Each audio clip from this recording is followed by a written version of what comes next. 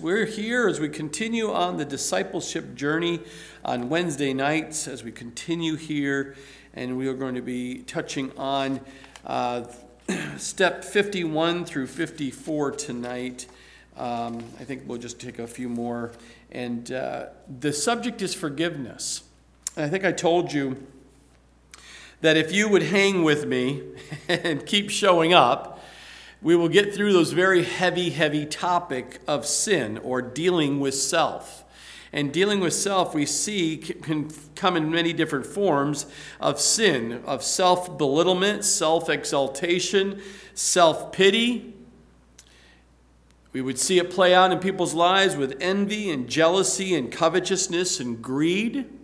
And there's some light topics of discussion over the last few weeks. And I said, if you continue to hang with me, we're just going to help you through this if it pertains to you specifically, and prepare you to help others that God has brought in your life to help them through this. And tonight we're going to talk about forgiveness. So we're going to be going through this, to help you through the process of dying to self and then implementing implementing as a good stewardship of the things that God has given you.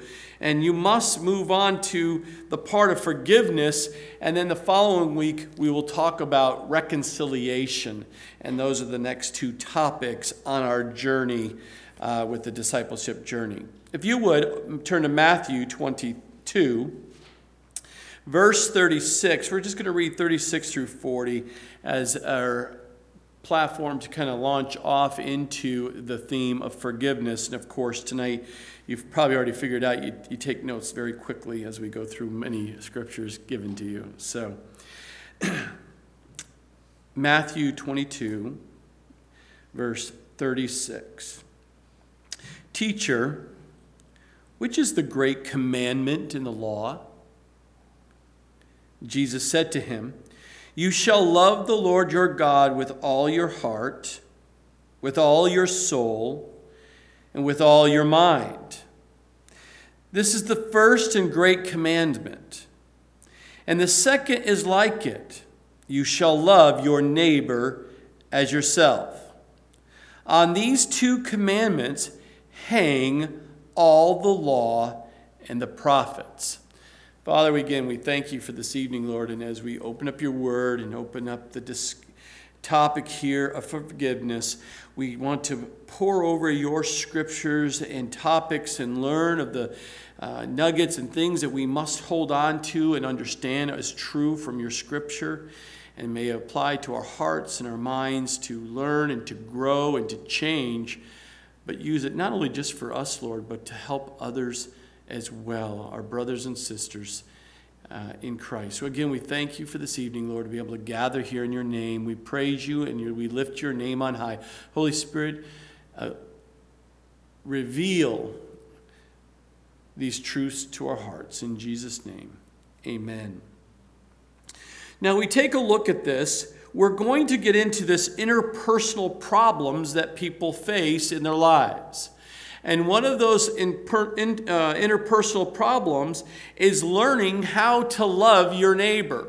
Loving our neighbor is something very difficult for us to do. In some cases, it's pretty easy because they're lovable. And when we talk about neighbor, understand, and most all of you do if you're here listening, a neighbor doesn't pertain to your neighbor to the left or the right of you. But that pertains to not only your children, but your boss and your spouse, and it's everybody that God that's around in part of your life, in the inner circle or the outer circle, or even the furthest of distance of a complete stranger. The question is, how do you as a Christian come to a point in your life, in your walk with Christ, that his love dominates you in a way that causes you to love your neighbor, those that are around you? And some of the biggest challenges I find working with people who are trying to go through a very difficult and very traumatic past of their life is the word of forgiveness. Being able to forgive those who traumatically brought through something that was horrible. absolutely horrible, but that doesn't justify for us to not forgive as a Christian. And so tonight I pray that tonight you'll have the scriptures to help you to mend, to heal, and to move on. And yes, we will talk next week, Lord willing, unless the Lord comes back and takes us home, and then it solves all of our problems. But at that point in time, we'll go into reconciliation so that you can understand those two go together. I just don't have the time tonight. I do have time tonight, just you don't have the time to endure tonight to go through two different subjects. So we're going to show love to my neighbor here this evening and just only take one topic. And that is the practice, and I do say practice, the practice of Christ-like love in the as a distinctive characteristic of a disciple of the Lord Jesus Christ. It's a very distinct characteristics of a true disciple of Christ, that they have a Christ-like love. Didn't say your type of love or the world's love. I said a Christ-like love that has been developed in and through you by the Spirit of God. And that is part of loving others biblically, faithfully, and consistently. Forgiving of them indicates that your what? Your thankfulness and understanding of God's forgiveness for you, which is available to you and through the death and resurrection of his Son, Jesus Christ. That is why we're able to forgive others, because we have been forgiven. And so that is a basis of understanding. If you remember over the rest of this night, just remember that, because it's a platform that you build your foundation of your life on, is that you have been forgiven much. You are to forgive much. And so we see here in John 13:35, it says, "By this all will know that you are my disciples, if you have love for one another." How do you know if you're a disciple of Jesus Christ? You just have to watch their life. You'll know if they have a Christ-like love for others, even for those who are difficult. Ephesians 4:32, "And be kind to one another, tender-hearted, forgiving one another, even as God in Christ forgave you." So these are scriptures that you must memorize, you must remember, and you must apply and practice, as we see, in a discipleship of Christ. That is what we're to do. The great and foremost commandment is to love the Lord your God with all your heart, with all your mind, or with all your soul, and with all your mind, and with all your strength. That second commandment that we read there in Matthew also talks about the love your neighbor as you already love yourself. Yes, you do love yourself. Now, some of you will say, I don't love myself. But you really do love yourself. You think nothing but always about yourself. Now, it may not be good things that you're thinking about yourself, but you do focus upon yourself quite nicely and easily. The first statement may sound simple to do, to love God. But the reality of loving God with such an intensity, as a disciple of Christ, with a sense of intensity, it is directly linked. And let me say that again. It is directly linked to your loving others in a biblical manner. And I'm going to give you lots of scriptures tonight for you to do that. Now, we read Matthew 22, verses 36 through 40. But we also have 1 John chapter 2, verses 10 and 11. "He who loves his brother abides in the light, and there is no cause for stumbling in him. But he who hates his brother is in darkness and walks in darkness and does not know where he is going, because the darkness has blinded his eyes." So again, we're talking about a brother who hates another brother, is in darkness, is blinded in his eyes. That is not a state there you want to find yourself in, my sister or my brother. You do not want to find yourself where you get to a point where you hate someone else. You are in darkness. That is not a good thing. That's a bad thing. You will be stumbling, and you're going to make some serious bad decisions in your walk with Christ. 1 John chapter 4, verses 7 through 11 says, "Beloved, let us love one another, for love is of God, and everyone who loves is born of God and knows God. He who does not love does not know God, for God is love. In this, the love of God was manifested toward us, that God has sent his only begotten Son into the world, that we might live through him. In this is love, not that we loved God, but that he loved us and sent his Son to be the propitiation for our sins. Beloved, if God is so loved us, we also ought to love one another." And then you jump down to verses 20 and 21, and it says, "If someone says, 'I love God,' and hates his brother, he is a liar. For he who does not love his brother whom he has seen, how can he love God whom he has not seen? And this commandment we have from him, that he who loves God must love his brother also." Again, very strong verses for us to take heed in regards to our interactions with our brothers and our sisters. So again, with this topic, we're going to bring it down into 3 parts. The first part is God's view. What is God's view on forgiveness? Well, I gave you some of those, but the first step as a journey, the step you must take in regards to forgiveness, is step 51. And you must understand this principle that if you do not love others, you do not love God. We just read the scripture in 1 John 4. I didn't say that. That's what the scripture says.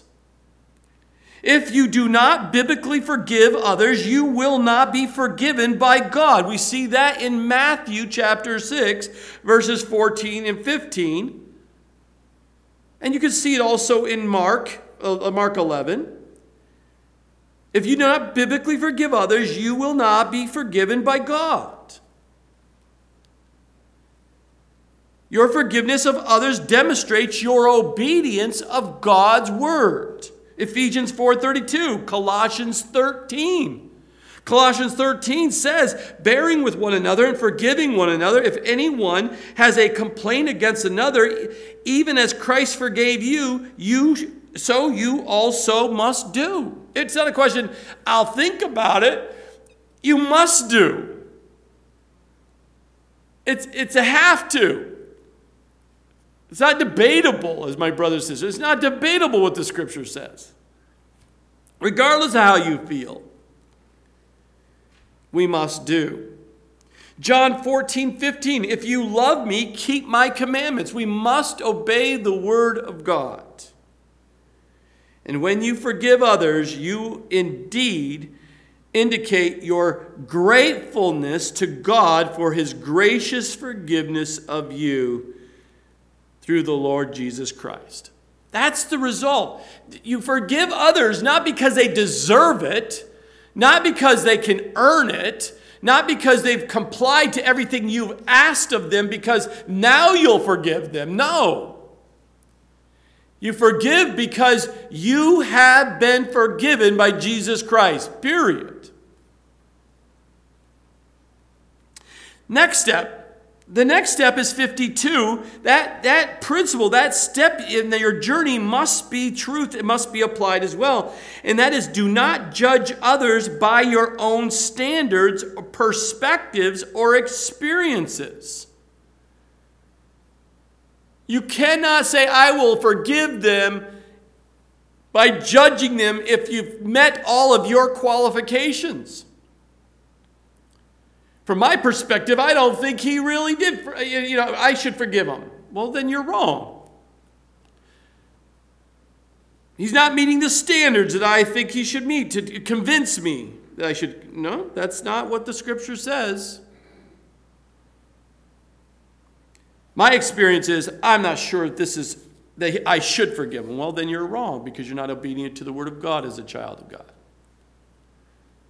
John 7:24, "Do not judge according to appearance, but judge with righteous judgment." Yes, there are qualifications. There's some things we need to look at in regards to a person's life, but you must forgive.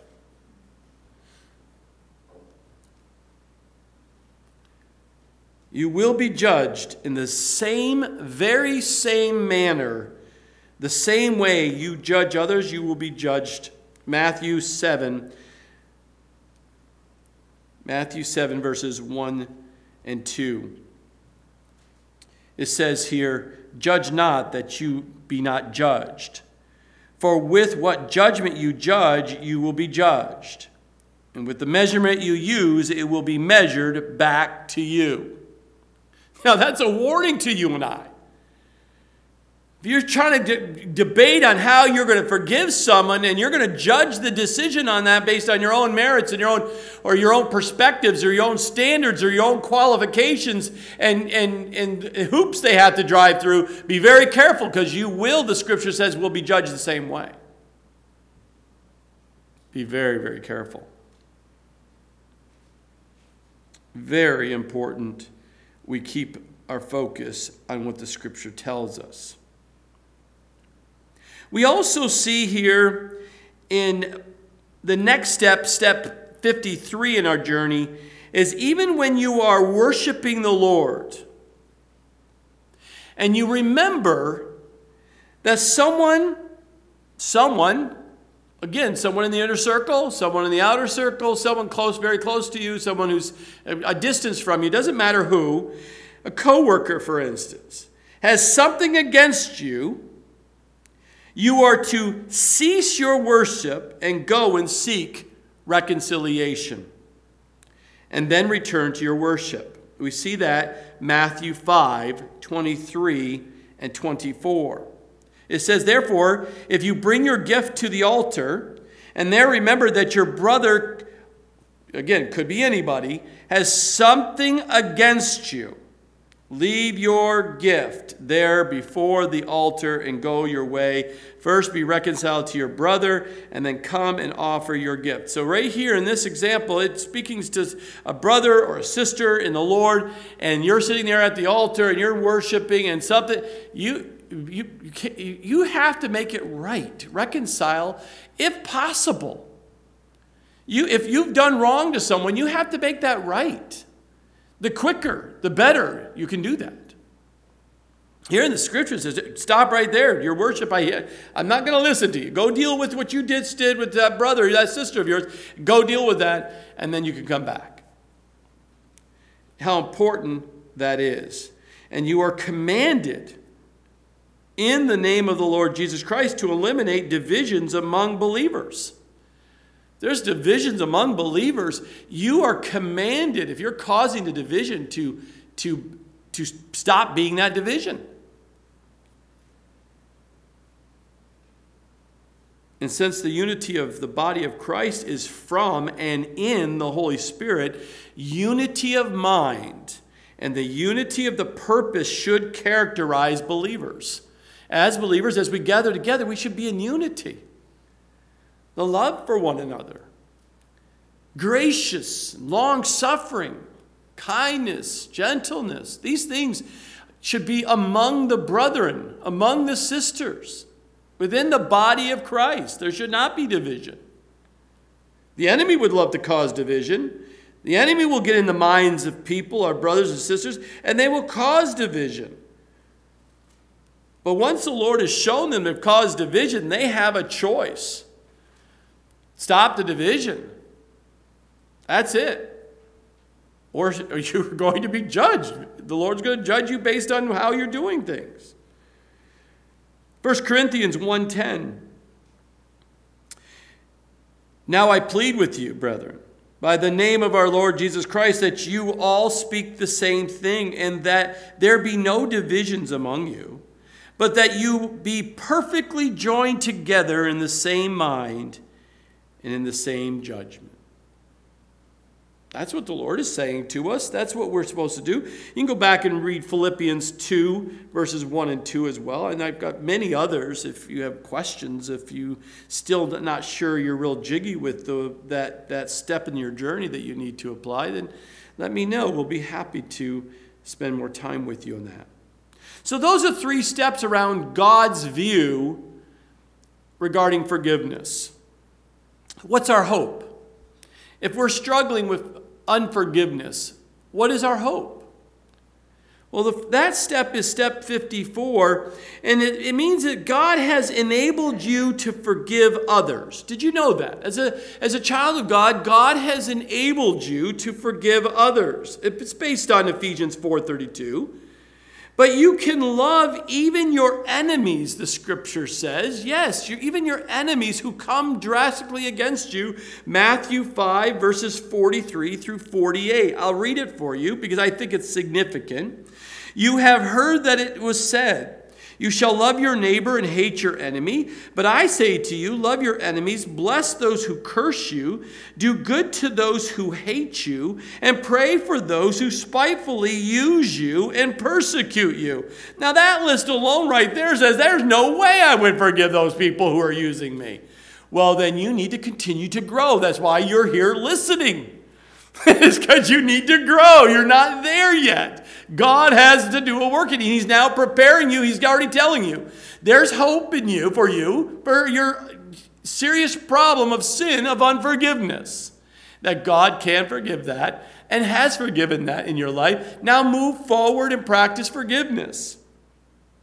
Then we pick that back up in verse 45, that you may be sons of your Father in heaven, for he makes his sun rise on the evil and on the good, and sends rain on the just and on the unjust. For if you love those who love you, what reward have you? Do you not even the tax collectors do the same? And if you greet your brethren only, what do you do more than others? Do not even the tax collectors do so? Therefore, you shall be perfect, just as your Father in heaven is perfect.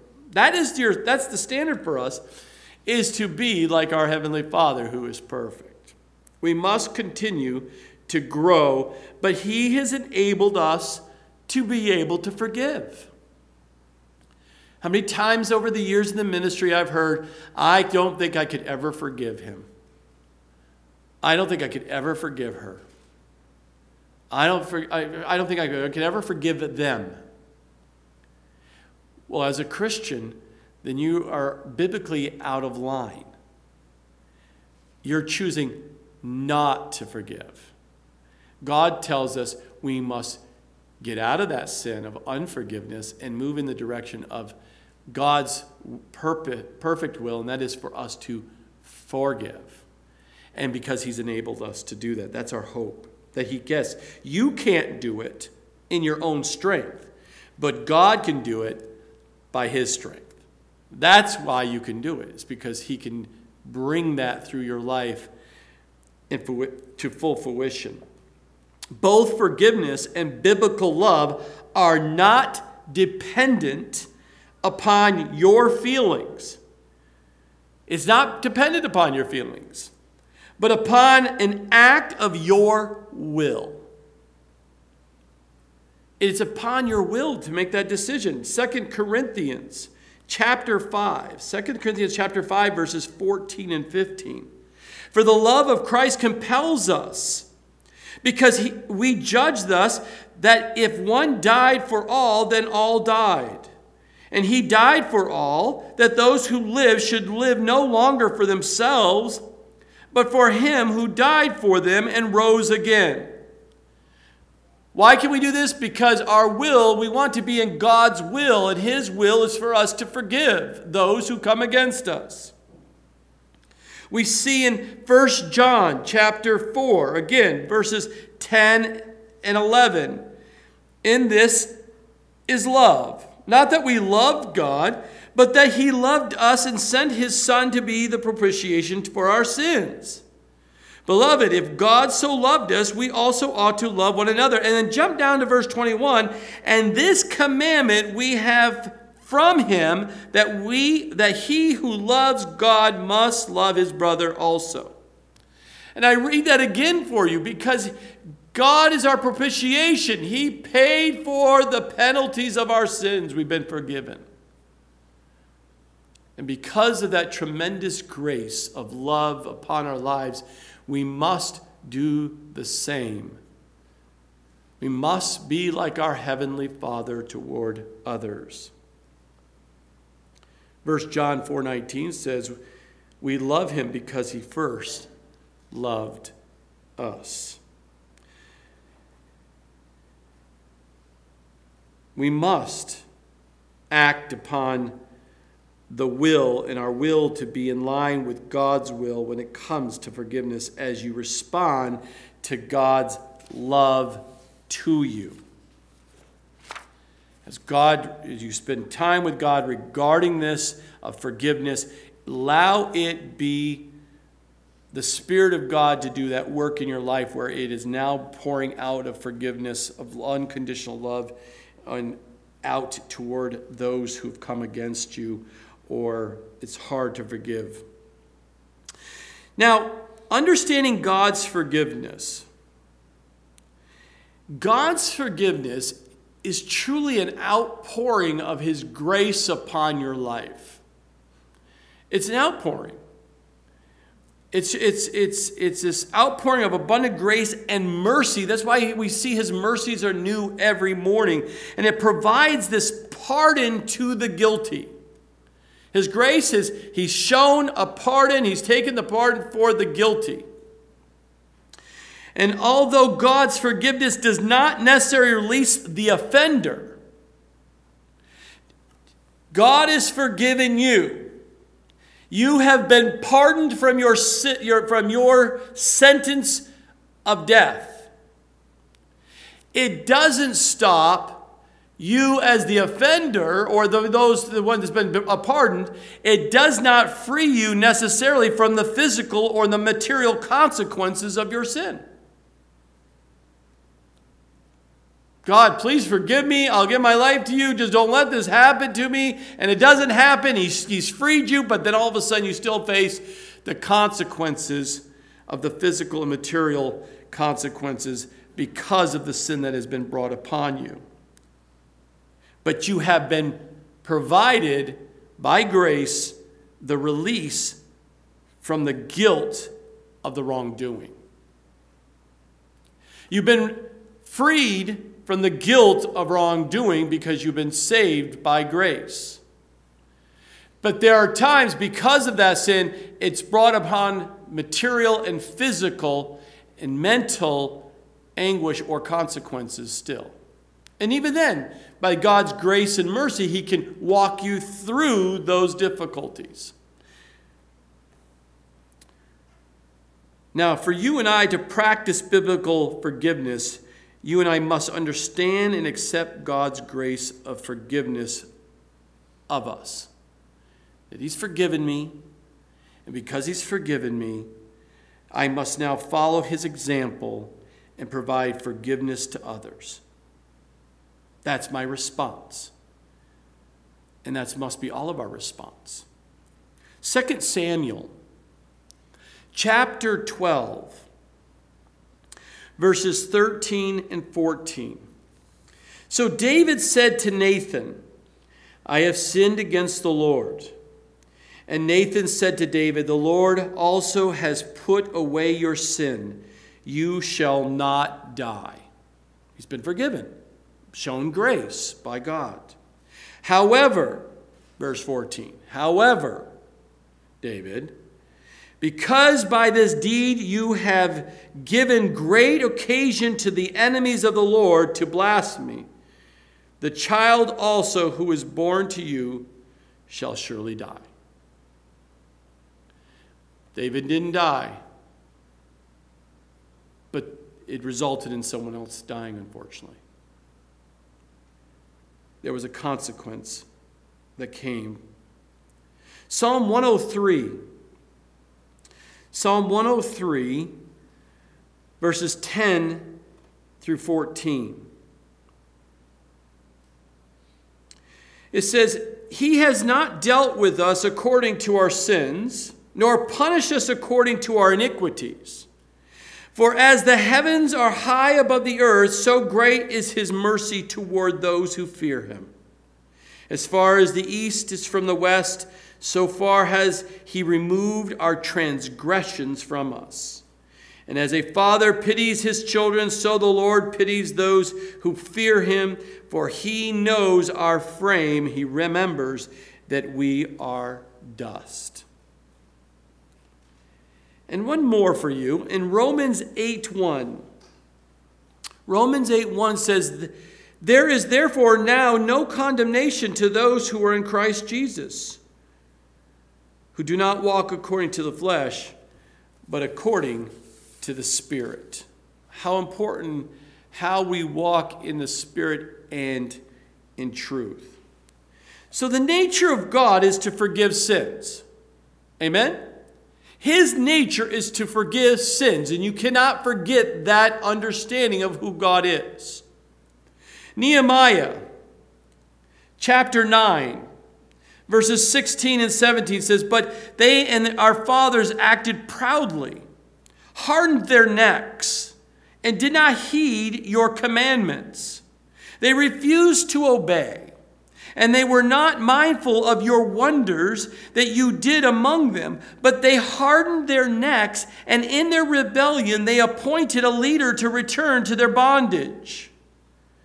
But you are God, ready to pardon, gracious and merciful, slow to anger, abundant in kindness, and did not forsake them." When's the last time you read Nehemiah? Is that not a gem of verses right there in Nehemiah chapter 9, verses 16 and 17 in the Old Testament, speaking of the grace and the mercy of God? Yes. Psalm 86:5.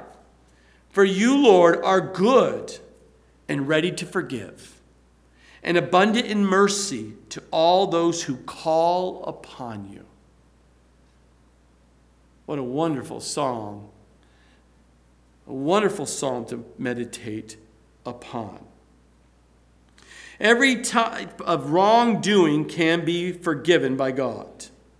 Every type. Even those who say, "God would never forgive me for this." Oh, you're wrong if you call upon his name. There's only one that he does not forgive. He doesn't accept. There's one that he does not accept. All the wrongdoings he will forgive, but there's one that he will not, and that is the blasphemy against the Holy Spirit. And that's the blasphemy of the Holy Spirit.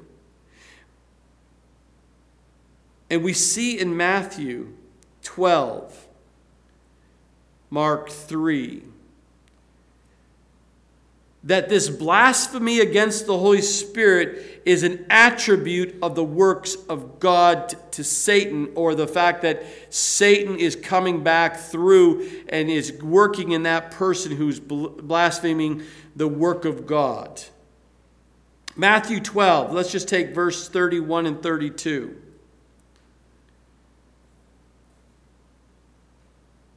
"Therefore I say to you, every sin and blasphemy will be forgiven men, but the blasphemy against the Spirit will not be forgiven men. Anyone who speaks a word against the Son of Man, Jesus, it will be forgiven him. But whoever speaks against the Holy Spirit, it will not be forgiven him, either in this age or in the age to come."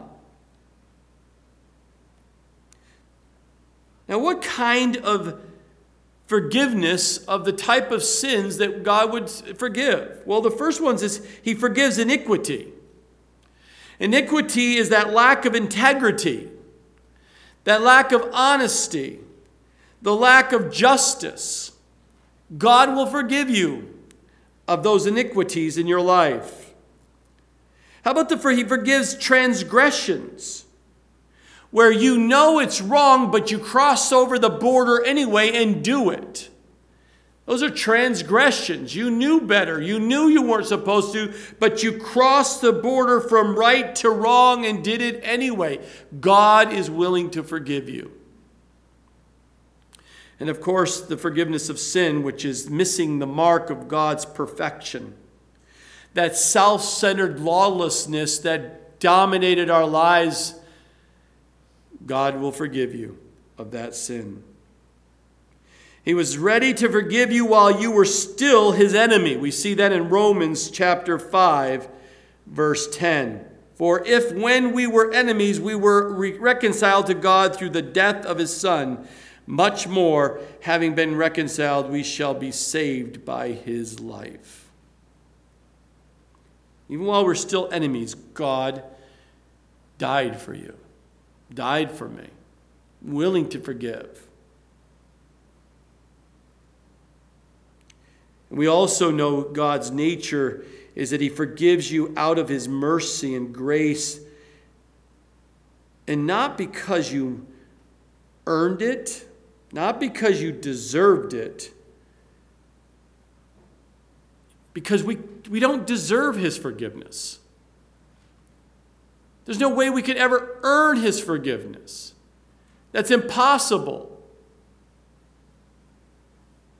But God's willing to forgive us. Ephesians 2, verses 4 through 7. But God, who is rich in mercy, because of his great love with which he loved us, even when we were dead in trespasses, made us alive together with Christ. By grace you have been saved.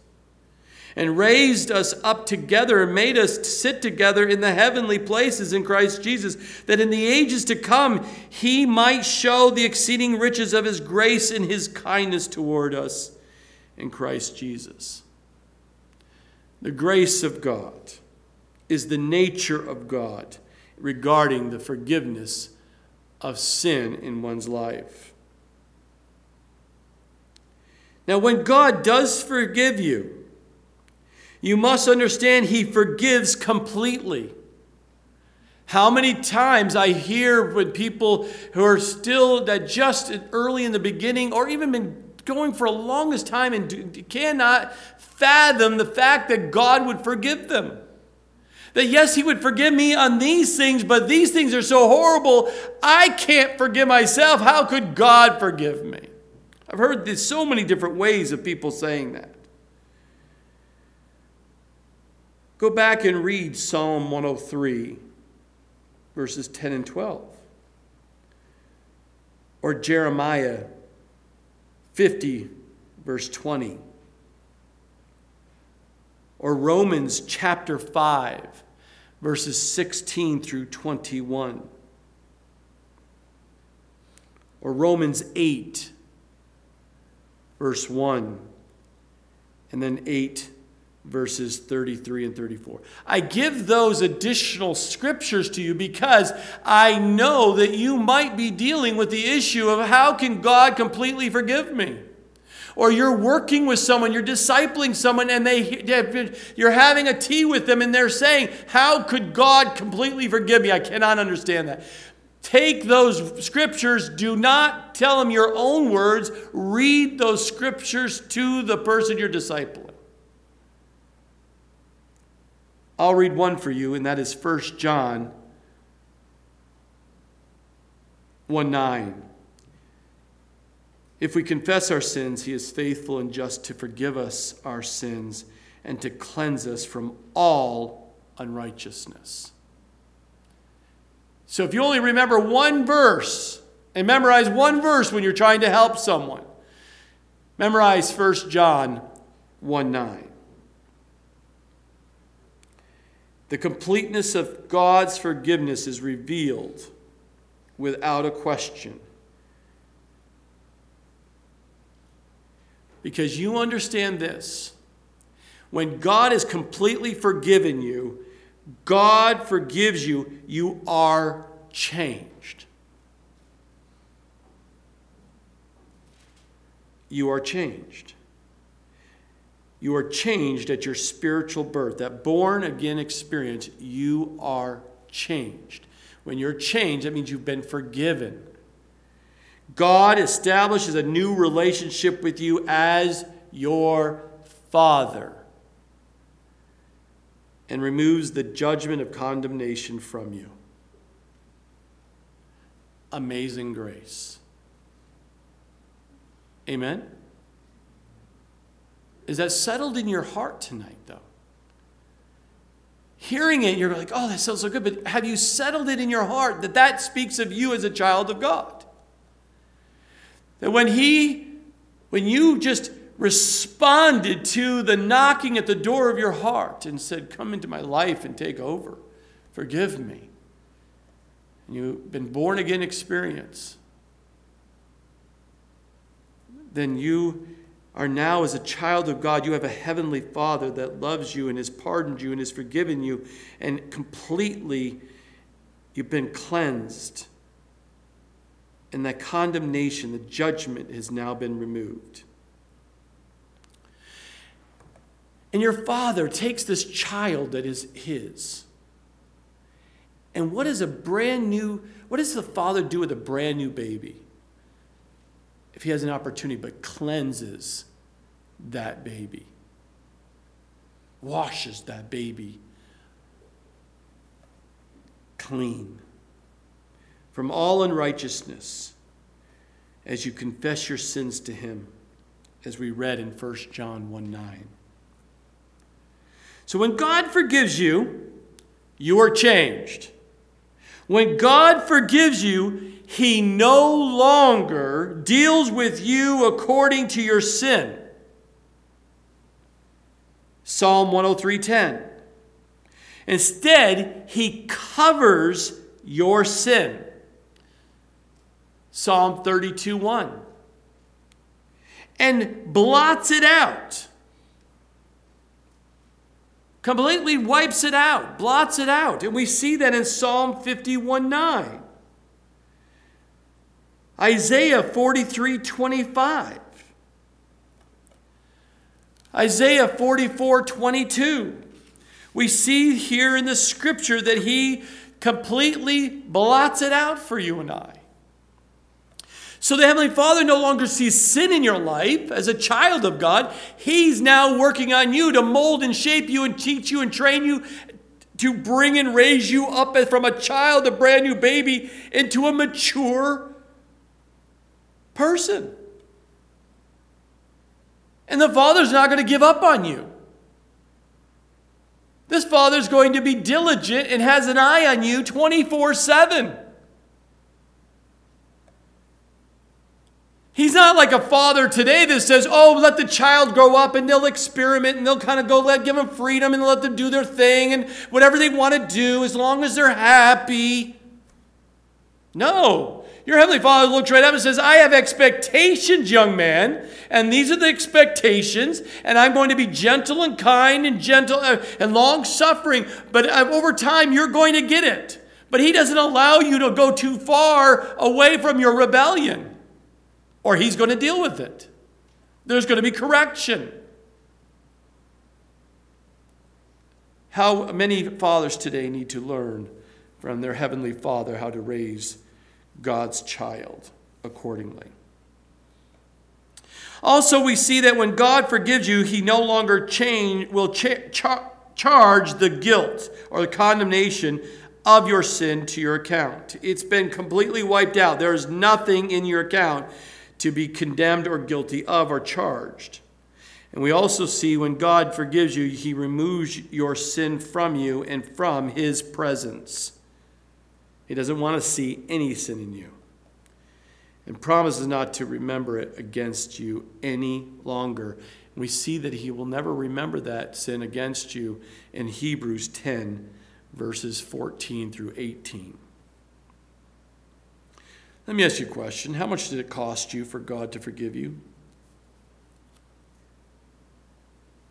How much did it cost you? Nothing. It cost you nothing. You might think it cost you because you had to give up the old life. That old shirt, raggedy old shirt that seems so comfortable on you. Don't get me wrong, I love t-shirts that are all well worn in. If it's over 30 years old, 20 years old, it's a pretty good shirt. You don't want to get rid of it. But God says, oh no, that's got to go.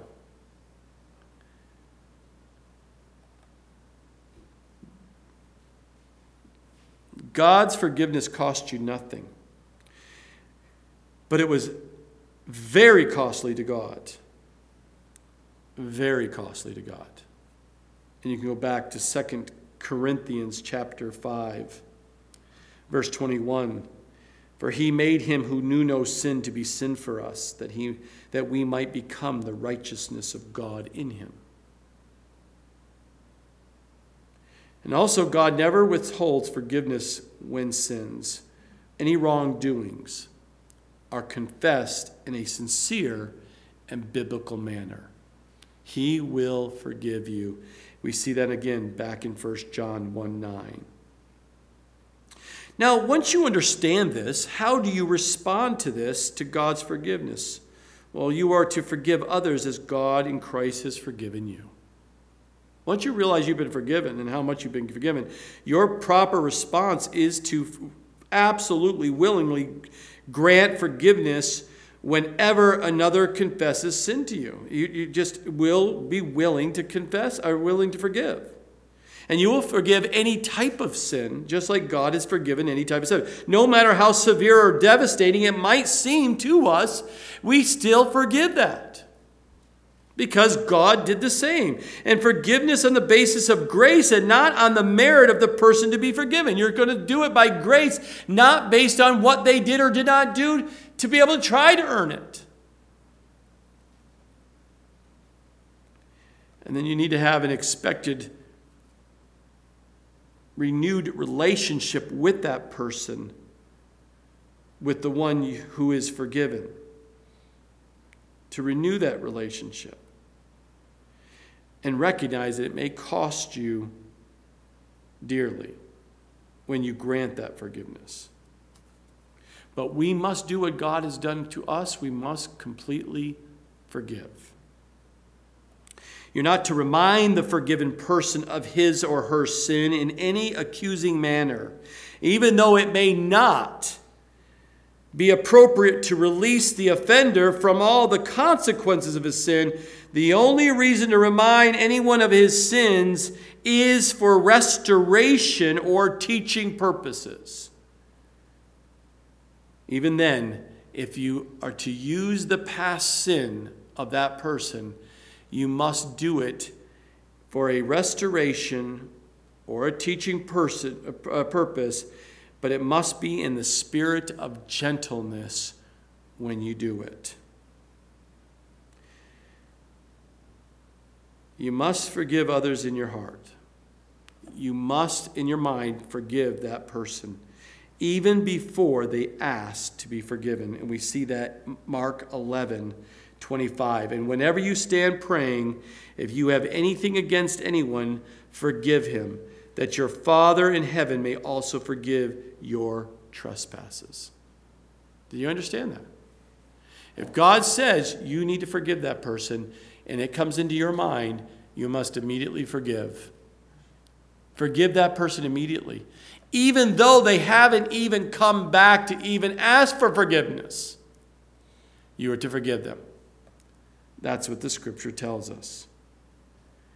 Forgiveness is an act of obedience to the Lord. It's not out of self-will. It is a surrendered will to God to forgive and act out of obedience to the Lord and just to forgive and be granted from the heart to forgive.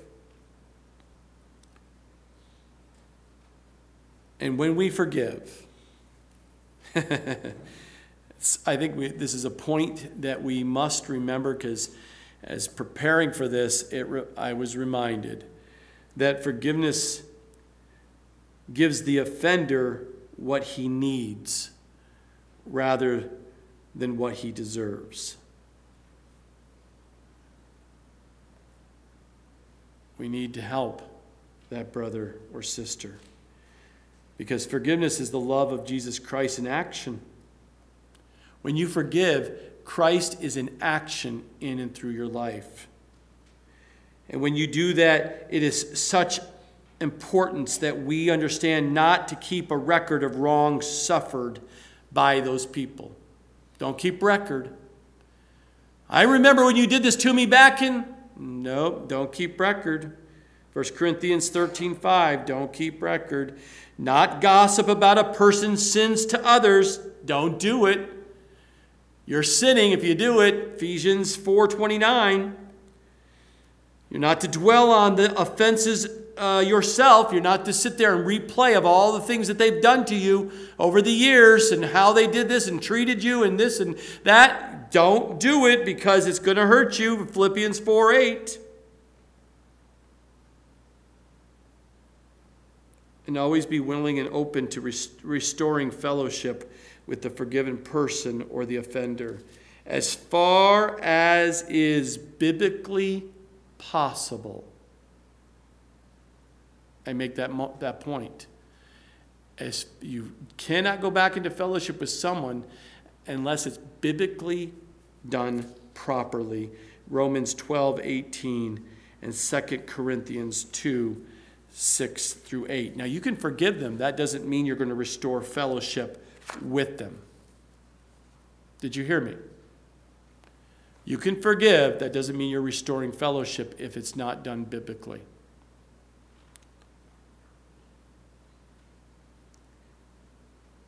A couple more key points and we'll finish here tonight. Loving God without loving people is an impossibility. Did you hear me?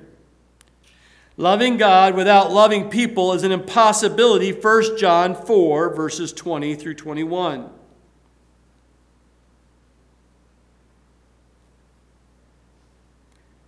And forgiveness should include comforting those who have sinned. God may want to have you not only forgive them, but actually comfort them. Comforting those who have sinned and have repented, as well as reaffirming your love to them.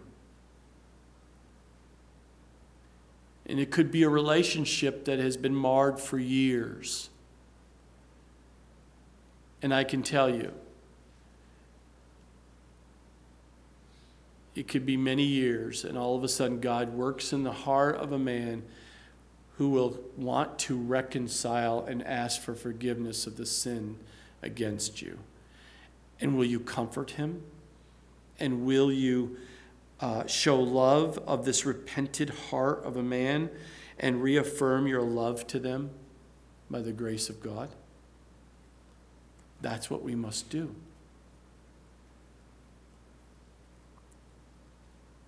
Because forgiveness is to be granted when requested, without limitations. Will you forgive me? Yes, but. Yes, and if you, then you didn't forgive, biblically, properly.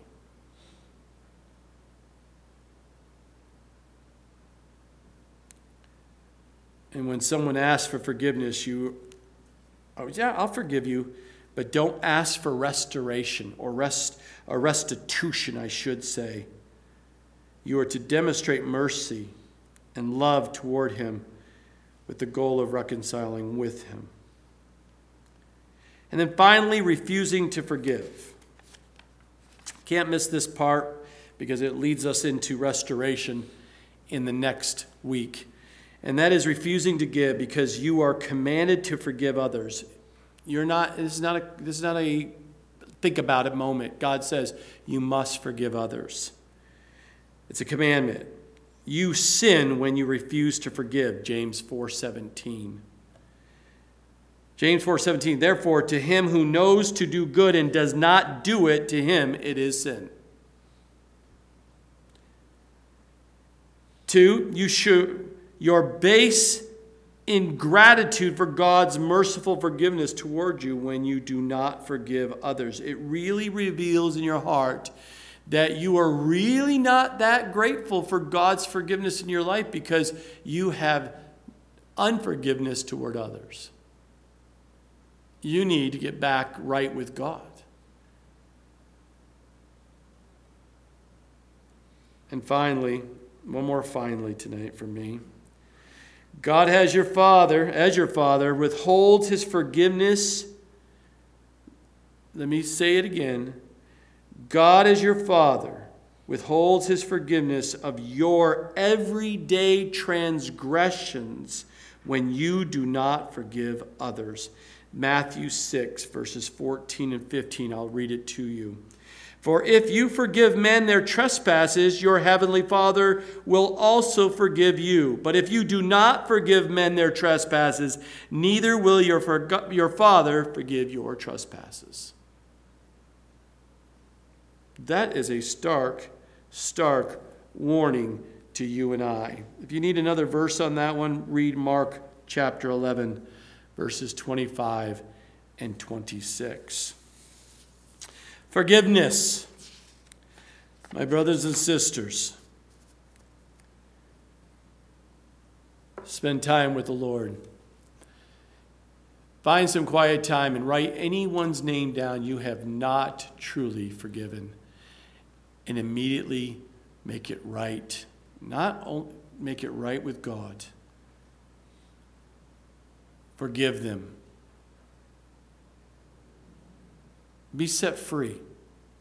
Because there's so many people in bondage over unforgiveness that it's caused anger and bitterness, the root of bitterness, to take root in their hearts. And it destroys their lives. But do it biblically.